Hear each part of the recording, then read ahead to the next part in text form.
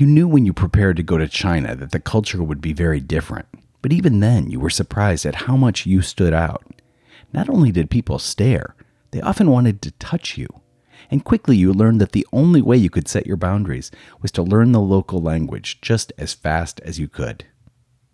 You're listening to 2233, a podcast of exchange stories. I think a lot of people in China thought we were really, really rich. Like, oh, you're here in China and you're studying here. You must have a lot of money. And I think it's funny. We'd always defend. We'd say, oh, no, we're college students. We're still college students. We don't have any money.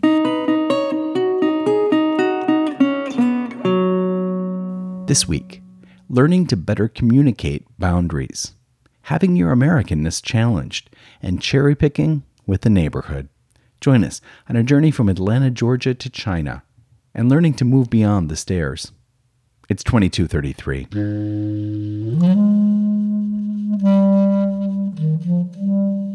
We report what happens in the United States, warts and all. These exchanges shaped who I am. When you get to know these people, they're not quite like you read about them. They are people very much like ourselves. Oh, that's what we call cultural exchange. Ooh, yes. My name is Abina Amwaku. Everyone calls me Abina. I am from Atlanta, Georgia, and I participated in the Critical Language Scholarship Program in the summer of 2016 in China, studying Mandarin.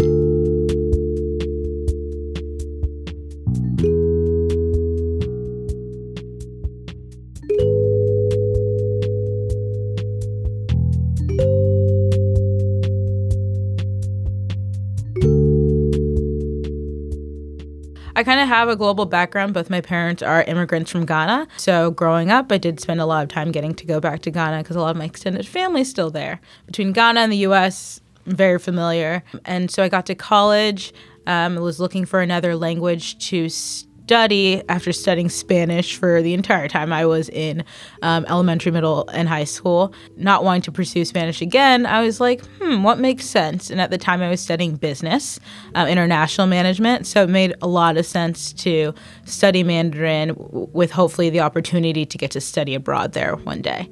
Through introduction to the language was really what introduced me to the culture and the history of China, and I was actually very fascinated because I realized I didn't really know anything. You learn very minimal, or at least I learned very minimal things in school about China, but it's such a huge nation with such vast history and a lot to learn about it.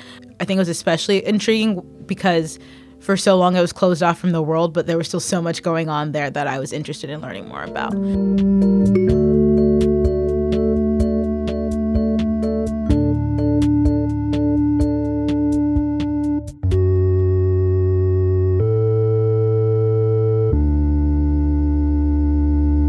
I remember first getting there and everyone's staring at me and like being fascinated with me and wanting to touch me. And I was like, this is kind of weird. Like, they watch TV here. They've seen black people before. I know for a fact they like Michael Jackson and Beyonce and, they love basketball in China. But within those first couple weeks, every day just got a little bit more and more uncomfortable. And at the time, my language skills were not very good. So it was very uncomfortable and just like overwhelming and not what I anticipated at all. And it kind of stole the excitement a little bit away from it. And I think the biggest aspect of it was not being able to communicate how I felt about it or how I felt about people touching me or wanting to take a picture with me. I couldn't communicate in their language. So it was very, very hard. In the U.S., it's like I grew up in Atlanta. Atlanta's a very black city, which was great for me. It was a great experience. And then going to Ghana, everybody looks like me. You know what I mean? So to be in a place where I was like very, very much stuck out like a sore thumb was just very unexpected. I felt like I had to have a lot of patience, especially with the other people that I was with. They didn't understand the experience that I was going through. A lot of them were either white or they were Chinese American, so they weren't as uncomfortable as I was. And so trying to be patient and also be respectful of the culture, but also trying to get the same respect back was very hard. But I think eventually as I got better at speaking Chinese, I was able to communicate better and communicate my boundaries better.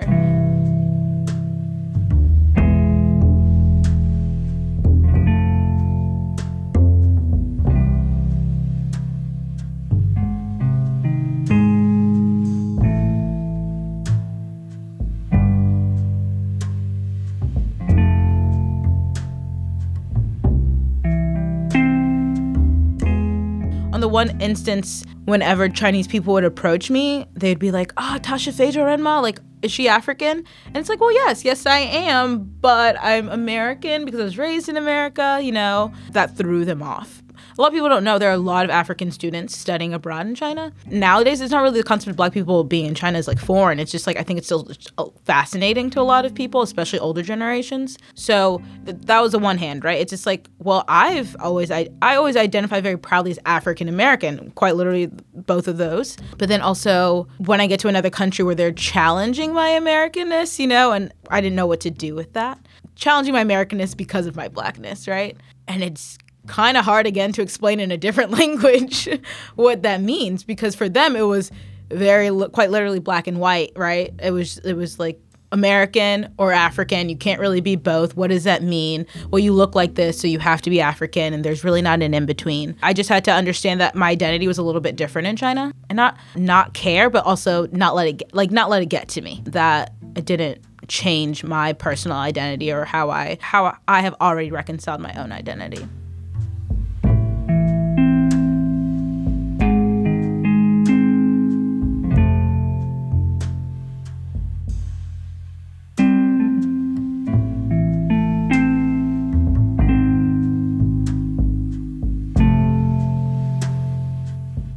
At the time that I was there, it was summer of 2016. So there's already a lot of speculation about the things that were going on in America, right? And so to not be in America when that was happening was like, I already felt very disconnected. But then as soon as people found out that you're American, they had all these questions about it and wanted to know so much more about it. And it was like, I don't actually really know I know what's going on. And yes, I know the context of what's happening. But I can't really answer these questions that you're asking me because you're really challenging me in ways that I never thought about it. When you're no longer in a Western world and non-Westerners are asking you what's going on in your Western world, it's very hard to compose a straight answer or explain it in a way that makes sense. I think my Americanness was challenged a lot. In some ways, I felt like I wanted to distance myself from my Americanness because it was just too stressful to handle at times. So sometimes I'd be like, yeah, I'm African. Like, yep. From Ghana. Like was unique, right? I could kind of pick whatever identity I wanted to if I really wanted to. I didn't do it often, but in uncomfortable situations, I think I used it as a mechanism. I'm thinking about it. It's like, whoa, I actually was able to do that when I wanted to, right?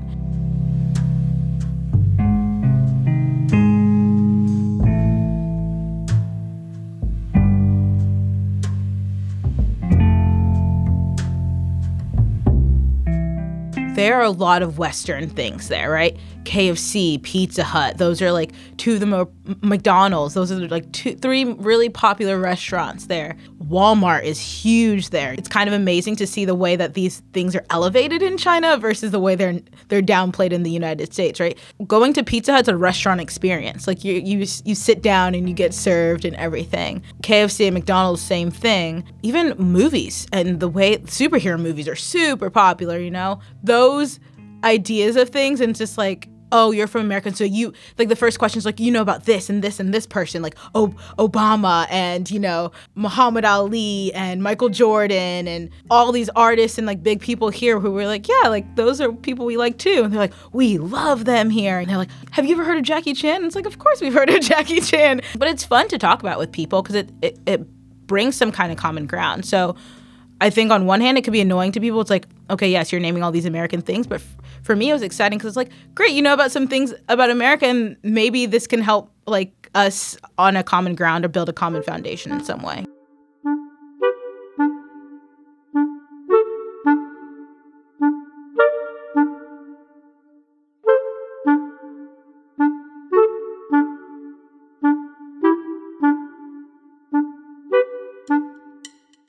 Once I got in a taxi and I was with my language partner, the taxi driver started talking about me to my language partner. And this always happens. People are always talking about me in Chinese to the person who looks Chinese and thinking I don't understand them. And so I just interrupted in the conversation. I was like, oh, I understand what you're saying. And he's like, oh, wow. And then he goes, Obama? He's like, do you know who Obama is? I was like, of course I do. And he just got really excited. And he was like, I knew you were American. And I was like, oh, really? Because everybody thinks that I'm African. He's like, no. Like, I know, I could tell the difference now. I've gotten to interact with so many different people. I could tell the difference now.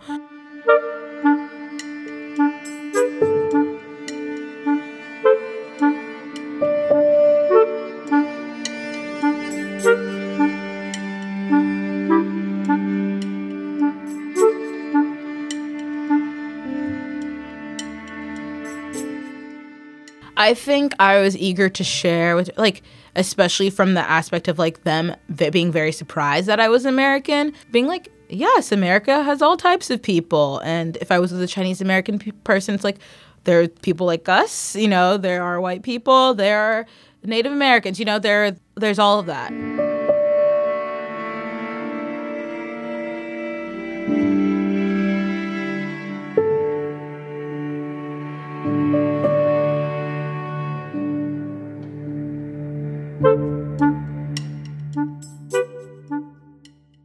There's things that are like very obviously like sacred in a sense. So I lived with a host family and that was very interesting because I was very, very, very nervous about that, considering I was going to be in somebody else's home. We didn't really know each other. One thing that was pretty cool to observe is how central the woman is in the family, and in the sense that like women handle the money and make a lot of the big decisions. So, for example, my host mom, she worked full time, had 2 daughters. One was 7, one was 5, and cooked every single meal for everyone, which was very, very, very impressive to me. One thing I really liked about like the culture also was like the community aspect. So on one of the family outings we went on, people in the neighborhood, so they lived in like a condo building, and it was a mix of like condos and some single family homes as well. The housing association had planned a cherry picking outing. So we went like cherry picking, and like literally it was like 5 buses of families.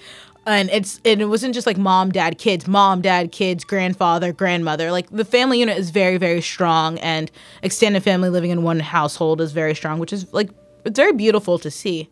And they were all friends, and they all went on this outing together for the day. And some of my other friends in the program were also in some of the other host families, and they were all very keen to like show us off and brag about us to one another, like we were their own kids, which was really fun.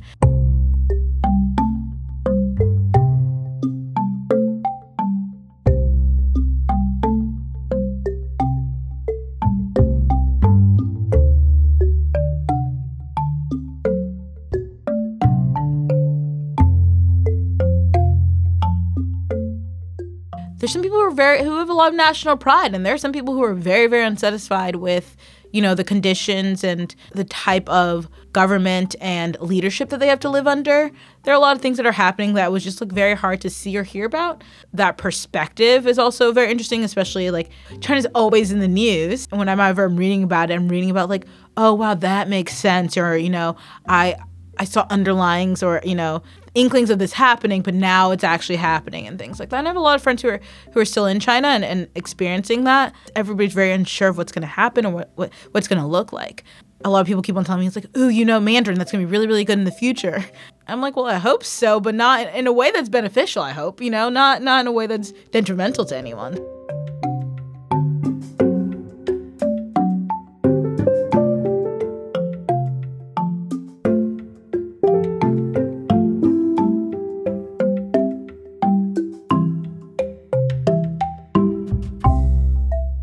In China, you don't have access to a lot of things that you have access to, especially on the internet, right? So you don't have access to Google, no Facebook, Instagram. A lot of things are blocked. Things that we take for granted in a sense are very much blocked. Everybody has Gmail. All Americans have Gmail, right? And so you have what's called a virtual private network, a VPN. That's what a lot of people don't know this. A VPN is what basically says like, oh, I'm in Atlanta, or oh, I'm in Washington, D.C., but you're really in China, but it says you're using the internet from this other location.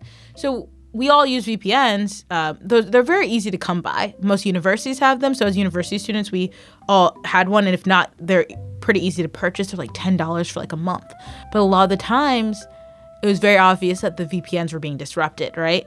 That the government or whoever was purposely trying to make sure that the VPNs weren't working so you wouldn't have access to those. And even now, I still get the weirdest spam Chinese emails. And I don't know where they came from, like stuff like that. I definitely think there were times where we were like heavy speculate. We were like, did this happen to you last night? Okay, it happened to me too. Like, I always used to joke and I'd be like, of all the random pictures that gets taken of me without being asked and the videos that get taken of me, I was like, I bet you I'm on all these websites. It doesn't even matter. The Chinese government knows who I am. They know my social security number at this point. Like, I think we joke to make light of it, but it is actually a very serious thing that's happening. Making light of it was easier than thinking of like what was actually happening, and also just like I definitely think it's a huge concern, and actually it's something very real that is happening. Yeah.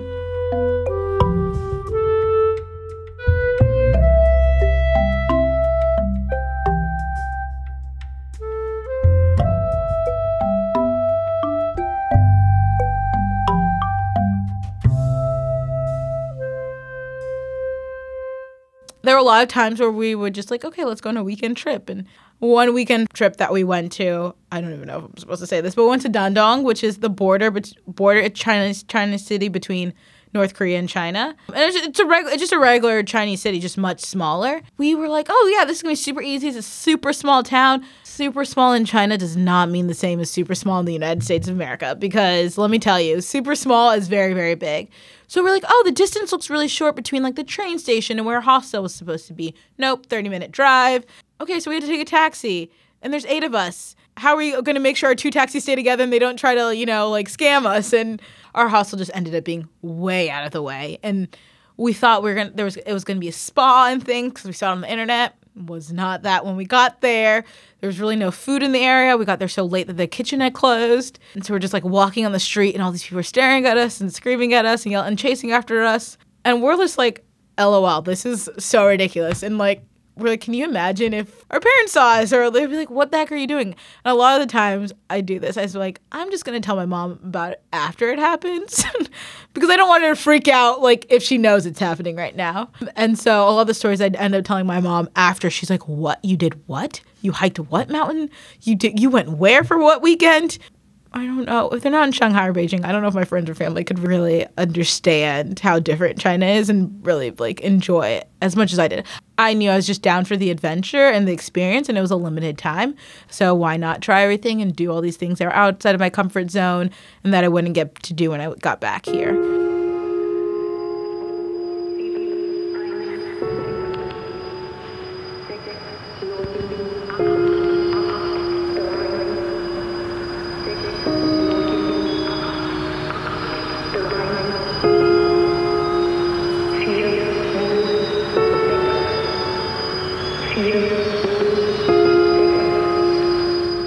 I don't think I would have noticed it. The guide was just like, that's North Korea. And I was like, what? It's super fascinating because I've also gone, at the time, it wasn't as hostile of an environment, but the way Western news talks about it versus when you go there, it's so chill. Obviously, it's changed in the last, it's been almost 3 years since I've been there.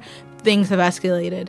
But at the time, it was just so casual. And all of us were just like looking at each other like, is this weird that like we think this is weird that people are so casual about this? Because we come from a society where everything, it is amplified, right? And the way it's talked about is very amplified. It makes you, it really instills fear in you.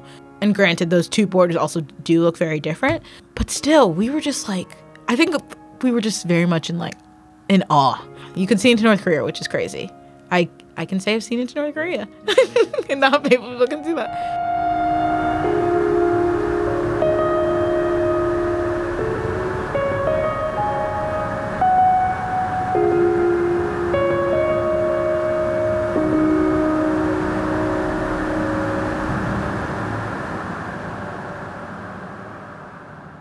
One day I was going from home to class, and my family lived on top of a hill that went down straight to the university, which was very convenient for me. I didn't have to take the bus or anything. I could just walk.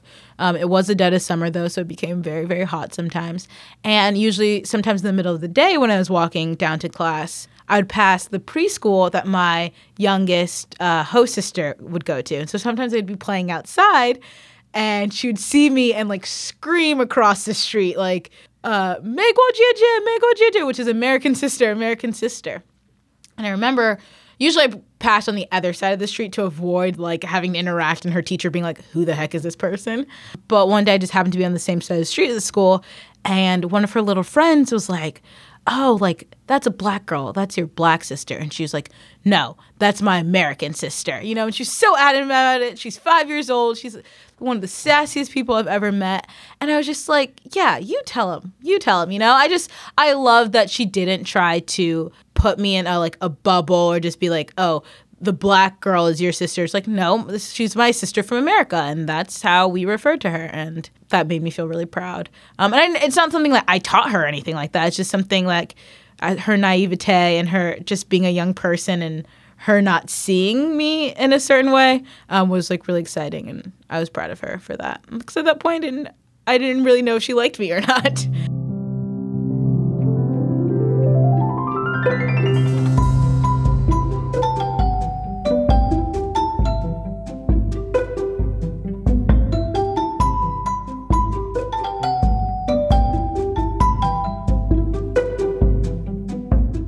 Evenings, a lot of the grandmas and the grandpas they get into the square or some like community spot and they do Tai Chi, which is just very fun to watch because they're very dedicated to doing that.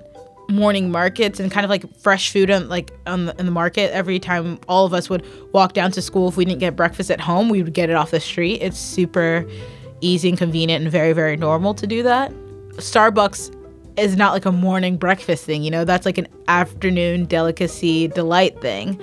Oh my goodness. And I can think of like the afternoon and leaving class and there being so many people in the street and so many buses there are stick shift and they're very terrifying because they're barreling towards you and all cars have the right of the way. So I can just hear the honking and the pitter patter of shoes running very quickly across the street and all the motorcycles, super loud and, smell the exhaust, see the pollution. Restaurants are always super loud. People really gather and like to gather around food. And so restaurants are always super loud and super crowded. Service is not a thing in China. You yell for your waiter. So, 服务员, you yell for them. You yell for your check. You yell for anything that you want. So they're a loud and lively place. But people are obviously very happy there. And enjoying themselves.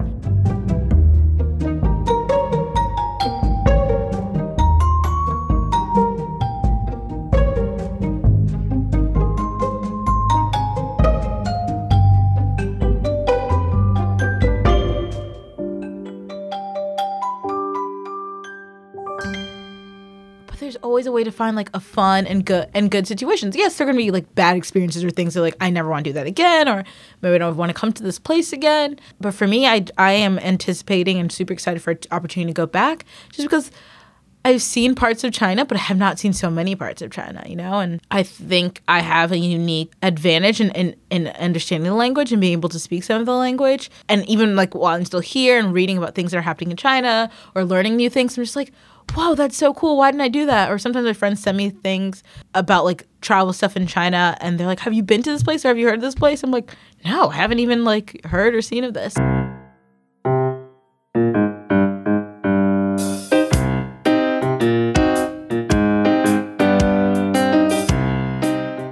"2233" is produced by the Collaboratory, an initiative within the U.S. State Department's Bureau of Educational and Cultural Affairs, better known as ECA. My name's Christopher Wurst. I'm the director of the Collaboratory. 2233 is named for Title 22, Chapter 33 of the U.S. Code, the statute that created ECA. And our stories come from participants of U.S. government-funded international exchange programs.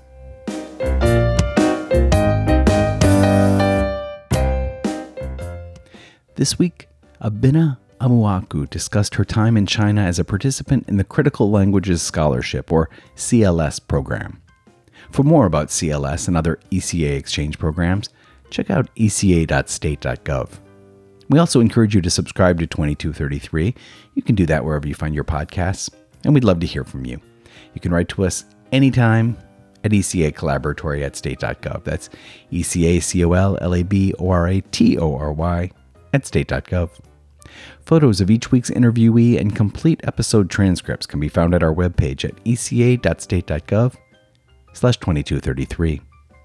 Special thanks to Abina for her willingness to share her stories. I did the interview and edited this segment. Featured music was Mr. Mole and Son, One Needle, Picnic March, The Poplar Grove, and Plum King, all by Blue Dot Sessions, and Preludio 1976 by Himalaya. Music at the top of each episode is Sebastian by How the Night Came, and the end credit music is Two Pianos by Tagir Lius. Until next time,